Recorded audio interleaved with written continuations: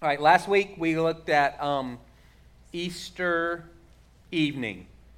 So Jesus appears on Easter evening in a locked room with his disciples, says, "Peace be with you," shows them his wounds to verify that's really him, not a ghost, not a vision, not a hallucination. And he gives them a commission. He says, "As I've been sent, I'm sending you." And we'll see today that one of the disciples wasn't in the mix. He wasn't in the room. And we'll see how he responds or reacts to that, and then how Jesus responds to him not being there. So that's where we're going to pick up verse 24. "Now Thomas, also called Didymus, which means twin, one of the 12, was not with the disciples when Jesus came." He wasn't there that first Easter Sunday night. "So the other disciples told Thomas, 'We've seen the Lord.' But Thomas said to them, 'Unless I see the nail marks in his hands and put my finger where the nails were and put my hand into his side, I will not believe.' A week later, Jesus' disciples were in the house again, and Thomas was with them. And though the doors were locked, Jesus came and stood among them and said, 'Peace be with you.' Then Jesus said to Thomas, 'Put your finger here, see my hands, reach out your hand and put it into my side. Stop doubting and believe.' Thomas said to Jesus, 'My Lord and my God.' Then Jesus told Thomas, 'Because you've seen me, you believed, and blessed are those who have not seen and yet have believed.' Jesus performed many other signs in the presence of his disciples, which are not recorded in this book. But these are written that you may believe that Jesus is the Messiah, the Son of God, and that by believing you may have life in his name." So don't know why Thomas wasn't there on that Easter evening. It should be pure speculation to try to figure that out. The Bible doesn't tell us anything, but he wasn't there. And so these guys, these 10 guys, I don't know if they were best friends or just, he was close to them. They literally lived together for 3 years. And so there's some, I would think, depth of relationship there. These guys are telling him, "We've seen the Lord." And for whatever reason, Thomas is hesitant, resistant to believe that for himself. And he makes this statement, "I don't know what you hear." He says, "Unless I want to touch his wounds. That's what I need. I'm not going to believe unless I touch his wounds." I don't know if you hear him like a 2-year-old kind of stamping his foot and going, "Unless I touch his wounds, I'm not going to believe." I don't know if you hear defiance. I don't know if you hear anger or disappointment. I'm not sure how you understand Thomas. Doubting Thomas, that's proverbial now. This is where that comes from. This idea of Thomas, again, as a doubter. I don't see him that way, especially if you see doubt as a negative. I don't really see him that way at all. And hopefully I'll be able to explain that a little bit as we move through the morning, and maybe it'll give you a hand holder to put yourself in Thomas's shoes, which is not the easiest thing in the world to do. So for whatever reason, Thomas isn't in the room, and then he says to the disciples, I've got to see it with my own eyes. I want to touch his wounds. And so then the next Sunday night, it's almost an exact duplicate of what happened on that Easter Sunday, if you look at the details. So Mary Magdalene had said to these 10 disciples, "I've seen the Lord." These 10 disciples have said to Thomas, "We've seen the Lord." You've got someone who's in the mix, someone who they're in relationship with, giving firsthand testimony. It's a Sunday night. They're in a locked room. Jesus appears in a locked room, must walk through the door, walk through the wall.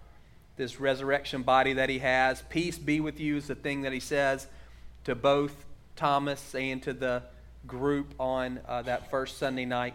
Shows him his wounds to verify, hey, it's really me. I'm not a ghost. I'm not a hallucination.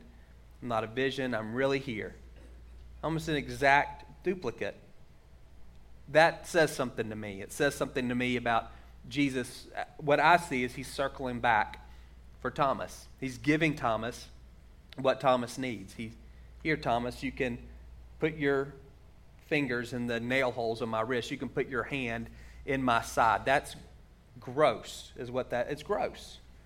I don't think Thomas, there's no indication that Thomas took Jesus up on that offer, but it was a genuine offer. I don't know what he would have grabbed if he had stuck his hand in Jesus' side, but it would have been nasty. But if that's what he needed, that's what Jesus offers to Thomas. And he says, "Stop doubting." That's what the NIV says. I think that's maybe harsher than what Jesus intended. Stop unbelieving and start believing. That would be a more literal translation. Stop your unbelief, or stop unbelieving and start believing. That sounds a bit more like an invitation to me, which is where I think Jesus was coming from. And Thomas's response is profound. My Lord and my God. First person in the whole book of John to call Jesus God. Thomas. Doubting Thomas. First one to call Jesus God. That's blasphemy if it's not true. There's only one God, and for Thomas to use that label on anybody other than the God in heaven, that would be blasphemy if it wasn't true. And he applies it to Jesus. First person to do that. 3 years of public ministry. First person in John's gospel to say that. And John, I think, he kind of does a timeout, and he says, that's the reason I wrote the book. I wrote the book so people would get to where Thomas got to, so that they would believe that Jesus is the Messiah, the Lord, and the Son of God, and by believing they would have life in his name. John holds Thomas up as a picture, the paradigm. This is where I want all of y'all to get. I want everybody to get to the place that Thomas got to, where they can look at Jesus and say, my Lord and my God. And Jesus says to him, you believed because you see. That's just a statement. That's not a rebuke. It's just a statement. And he says, blessed are those who believe without seeing. That's all of us. Everyone who wasn't alive during those first 40 days after his resurrection, where he appeared to some people in bodily form. Blessed or favored are those who can believe without seeing. Hebrews 11 says that without faith it's impossible to please God. The faith that you need to believe that Jesus was raised from the dead is greater than the faith Peter needed, or James needed, or John needed, or Thomas needed. They got to see Jesus physically. If they wanted to, they could have touched his wounds. You don't get to do that.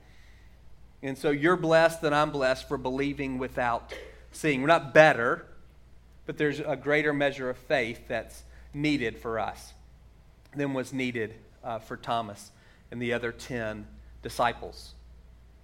So I don't know if you can put yourself in Thomas's shoes or not. I don't see him as doubting.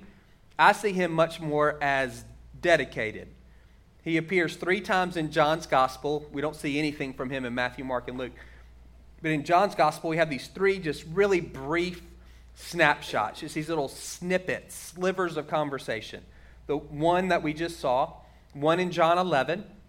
So Lazarus, who's one of Jesus' closest friends, is sick and then he dies.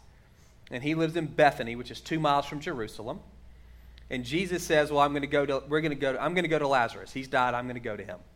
And the disciples are saying, don't do that. It's only 2 miles from Jerusalem. The Jews there have already tried to stone you. They're going to try to kill you. And Jesus says, I'm going. And Thomas says, well, let's go die with him. Not let's go die with Lazarus. Let's go die with Jesus. And what I hear there is commitment and dedication. Maybe a bit of pessimism, for sure. I don't necessarily hear him being a hero. Like, let's go die with him. I hear him more just committed. I want to be where Jesus is. And if that means I've got to die, then okay. Dedicated, committed, loyal. John 14, the last night of Jesus' life, he's given all this instruction to prepare the disciples for their time without him, for his departure. And some of what he says is pretty cryptic, and some is pretty straightforward. And he says to the disciples, I'm going somewhere, and you can't come, and you can't follow me, but you know the way. And Thomas is going, time out. If you won't tell us where you're going, and you won't let us follow you, then how do we know the way? Very practical question. I think underneath the logic of that question is Thomas's desire to be with Jesus. I want to be with you, and you're not going to tell me where you're going, and you're not going to let me follow you, so how am I going to reconnect with you? If you're going someplace, how am I going to reconnect with you if you won't tell me where it is, and you won't let me follow? How am I going to find you again? What I hear is a desire to be with Jesus. So when I hear Thomas in John 20, I don't hear defiance. I don't hear kind of arms crossed, pouting. I don't hear kind of a hard-edged skepticism. What I hear is a guy that really wants to believe. He just needs a little more evidence. He just needs to see it for himself. I think he wants to believe. I think that's why he was there that next Sunday night. I think in his mind he's thinking, okay, Jesus appeared in this room on a Sunday night. So the next chance he gets, the next Sunday night, he shows back up in the room. Because if Jesus is going to show back up, in his mind it's going to be here. And it's going to be then. And he wants to be there. You've ever been the guy who's left out? 10 people have this one experience. Thomas doesn't. They're all talking about, hey, we've seen the Lord. Thomas hasn't. That whole week, he's been the guy on the outside. But rather than kind of pouting or distancing himself from the rest of the disciples or saying they're crazy or silly or any of that, he's there with them that next Sunday because he wants to see Jesus. And the fact that this confession that he has it's so ready. As soon as he sees Jesus, the Bible doesn't indicate that he does touch him. He just sees him, and Jesus says, here's what you need. Come and put your fingers in the nail holes and your hand in my side. It doesn't appear that Thomas did that, but that confession is right there, my Lord and my God, and it's new. That's not something that he's heard before. Nobody else has called Jesus God. The fact that he's ready, his heart is already there, makes me think that was his posture. He wanted to believe that Jesus had been raised from the dead. He just needed a little more evidence for himself, and I don't know why. I don't know why he couldn't take the word of his 10 friends, these 10 guys who he lived with for 3 years. I don't know why he couldn't take their word for it, but he couldn't. He needed something personal, and I don't think, again, it was a hard-edged skepticism or cynicism. I don't think it was petulant defiance. There was just something in Thomas, and he needed that. And Jesus circled back and gave it to him. And so I wonder this morning if any of you are like Thomas. There's something that you really want to believe about God. You just need a little bit more evidence. You want to believe that God heals. You want to believe that God is good. You want to believe that God is sovereign. You want to believe that God speaks. You want to believe that God provides. And you got 10 friends, and they're all saying he does. I've experienced it in my own life. But for whatever reason, for you just need something a bit more personal. And your arms aren't folded. You're not stomping your foot. You're not defiant. You're not being a baby. You're just being honest. I want to believe this to be true about you. But the evidence in my life doesn't quite add up. It's a hard place to be. Because you also know that blessed are those who believe without seeing, and that's in your mind. And so there's a part of you that thinks, why am I griping about this? Why can't I just be thankful for what I have received? Why can't I just be content with what God has shown me? Why do I need this other piece? Why do I need to put my hand in his side? How come I need that? Because blessed are those who can believe without seeing. And so there's a part of you that wants to soldier on and just say, that maybe even resign yourself to say, this is it. I'm going to be okay. And it's going to be fine. But then at your most honest moment, there's this other part of you that says, I sure would like to put my hand in his side. I want to experience that too. And it creates this tension in you, this elephant in the room of your relationship with God that you don't know what am I supposed to do with this? Do I just say, you know what? Put my head down, I'm just going to keep going. Be content with what I've got. Or do I risk opening this door again, asking and hoping for God to do something that maybe he won't do? And again, it can create this tension in you and in me that can be very difficult to live with. If you're not there, you may be thinking, I don't know what you're talking about. It's okay. For the people who are there, it's a tough place to be. It's hard to know, how do I move forward, because you kind of twist yourself up trying to decide what does faith look like? Does faith look like asking God, do this thing, I want to touch your wounds? Is that faith? Or is faith saying, I don't need it? I don't need that. I'm just going to trust and move ahead. And so you can almost get paralyzed in your relationship with God, at least in this one area. And if that's where you are this morning, I want you to think about Thomas and remember Jesus circled back for him. He circled back for him. And he'll circle back for you today. I don't have any answers for you. I don't have the magic bullet. I wish I did. I don't. I want to be able to say, hey, if you need to put your hand in his side, he's going to let you. But I don't know that he's going to. I know he'll circle back for you, and I know he'll give you what you need, but I don't know if the thing that you think you need is what you really need. But I know if, like Thomas, you'll put yourself in a position to meet him, if you'll show back up in the room, he'll circle back for you. And he'll give you what you need. I don't think he was reluctant that second Sunday night. I don't think he was disappointed. I don't think he rolled his eyes. I don't think he tisked Thomas. I don't think there was any of that. I think he gladly showed up that second Sunday with all of the circumstances exactly the same, so that Thomas could have this moment that he needed, so that he could believe that Jesus is the Lord and God. So here's what I want us to do. We're going to take 10 minutes. Normally, this is a little bit of an extended ministry time for us. We're going to do 10 minutes, and we're going to do things a little bit different. So we have a couple of rows here. So if you're on the ministry team, I want you to come and sit on these rows. And if you're in a pair, I want you to leave the seat in between you. And y'all just stay seated with the seat in between you. Does that make sense? And if you want prayer, I want you to sit in between those folks. And they're just going to take some time, and they're going to pray for you. We're going to have, again, an extended time. This is not an easy thing to kind of wrestle through. The rest of us, we're going to worship. It's like the Friends of the Paralytic. That's what you're doing when you worship. Your worship is going to bring people into the presence of Jesus. You don't have to know what's going on up here. But when you worship, it does change the atmosphere a little bit. It makes it easier for people to connect to the Lord. So that's your job if you're not coming forward. If you're Thomas, I want you to come forward. I just want you to sit down, tell them what's going on, and they're going to pray. They don't have magic answers for you either.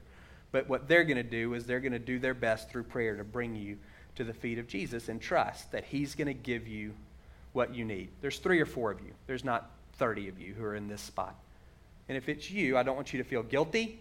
But here's what I'm afraid you're going to do. What I'm afraid you're going to do is say, I'm going to be fine. That's what we do. I'm going to be fine. It's not that bad. I'm going to be fine. Don't just say you're going to be fine.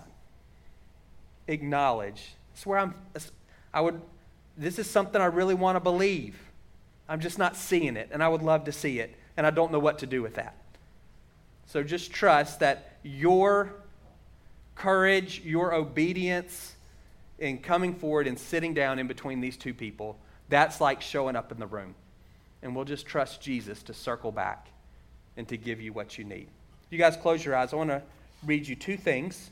This is kind of long, so your eyes will be closed for a minute. Daniel 3. Y'all remember the story, Shadrach, Meshach, and Abednego? 3 guys, they're in Babylon, pagan empire. Nebuchadnezzar's the king. He builds this huge statue of himself. And every time the worship music starts, he says, you got to bow down. Worship me. Worship this statue. And Shadrach, Meshach, and Abednego won't do it. And then some guys tell on them because they're jealous. And Nebuchadnezzar gets really mad when Shadrach, Meshach, and Abednego won't bow down to his statue. And he heats up this oven 7 times hotter than it normally is. And he says, you guys bow down, or I'm throwing you in there. And this is what Shadrach, Meshach, and Abednego say in Daniel 3, starting in verse 16. They reply to the king, King Nebuchadnezzar, we don't need to defend ourselves before you in this matter. If we're thrown into the blazing furnace, the God we serve is able to deliver us from it. And he will deliver us from your majesty's hand. He can deliver us from that furnace, and he will deliver us from your hand. But even if he does not, we want you to know, your majesty, that we will not serve your gods or worship the image of gold you've set up. That's where God wants us to be. He wants us to get to a place where we, with every confidence, say, God can do this. And even if he doesn't, I'm not going anywhere. That's the sweet spot where we want to get, where we're 100% confident in God's ability to deliver us. And even his willingness to do so. He will deliver me from your hand. And yet to say, but even if for whatever reason he doesn't, I'm not going anywhere. This is Hebrews 11. People call it the Hall of Faith.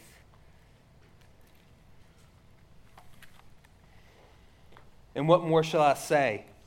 I don't have time to tell about Gideon, Barak, Samson, and Jephthah, about David and Samuel and the prophets, who through faith conquered kingdoms, administered justice, and gained what was promised, who shut the mouths of lions, quenched the fury of the flames, and escaped the edge of the sword, whose weakness was turned to strength, and who became powerful in battle and routed foreign armies.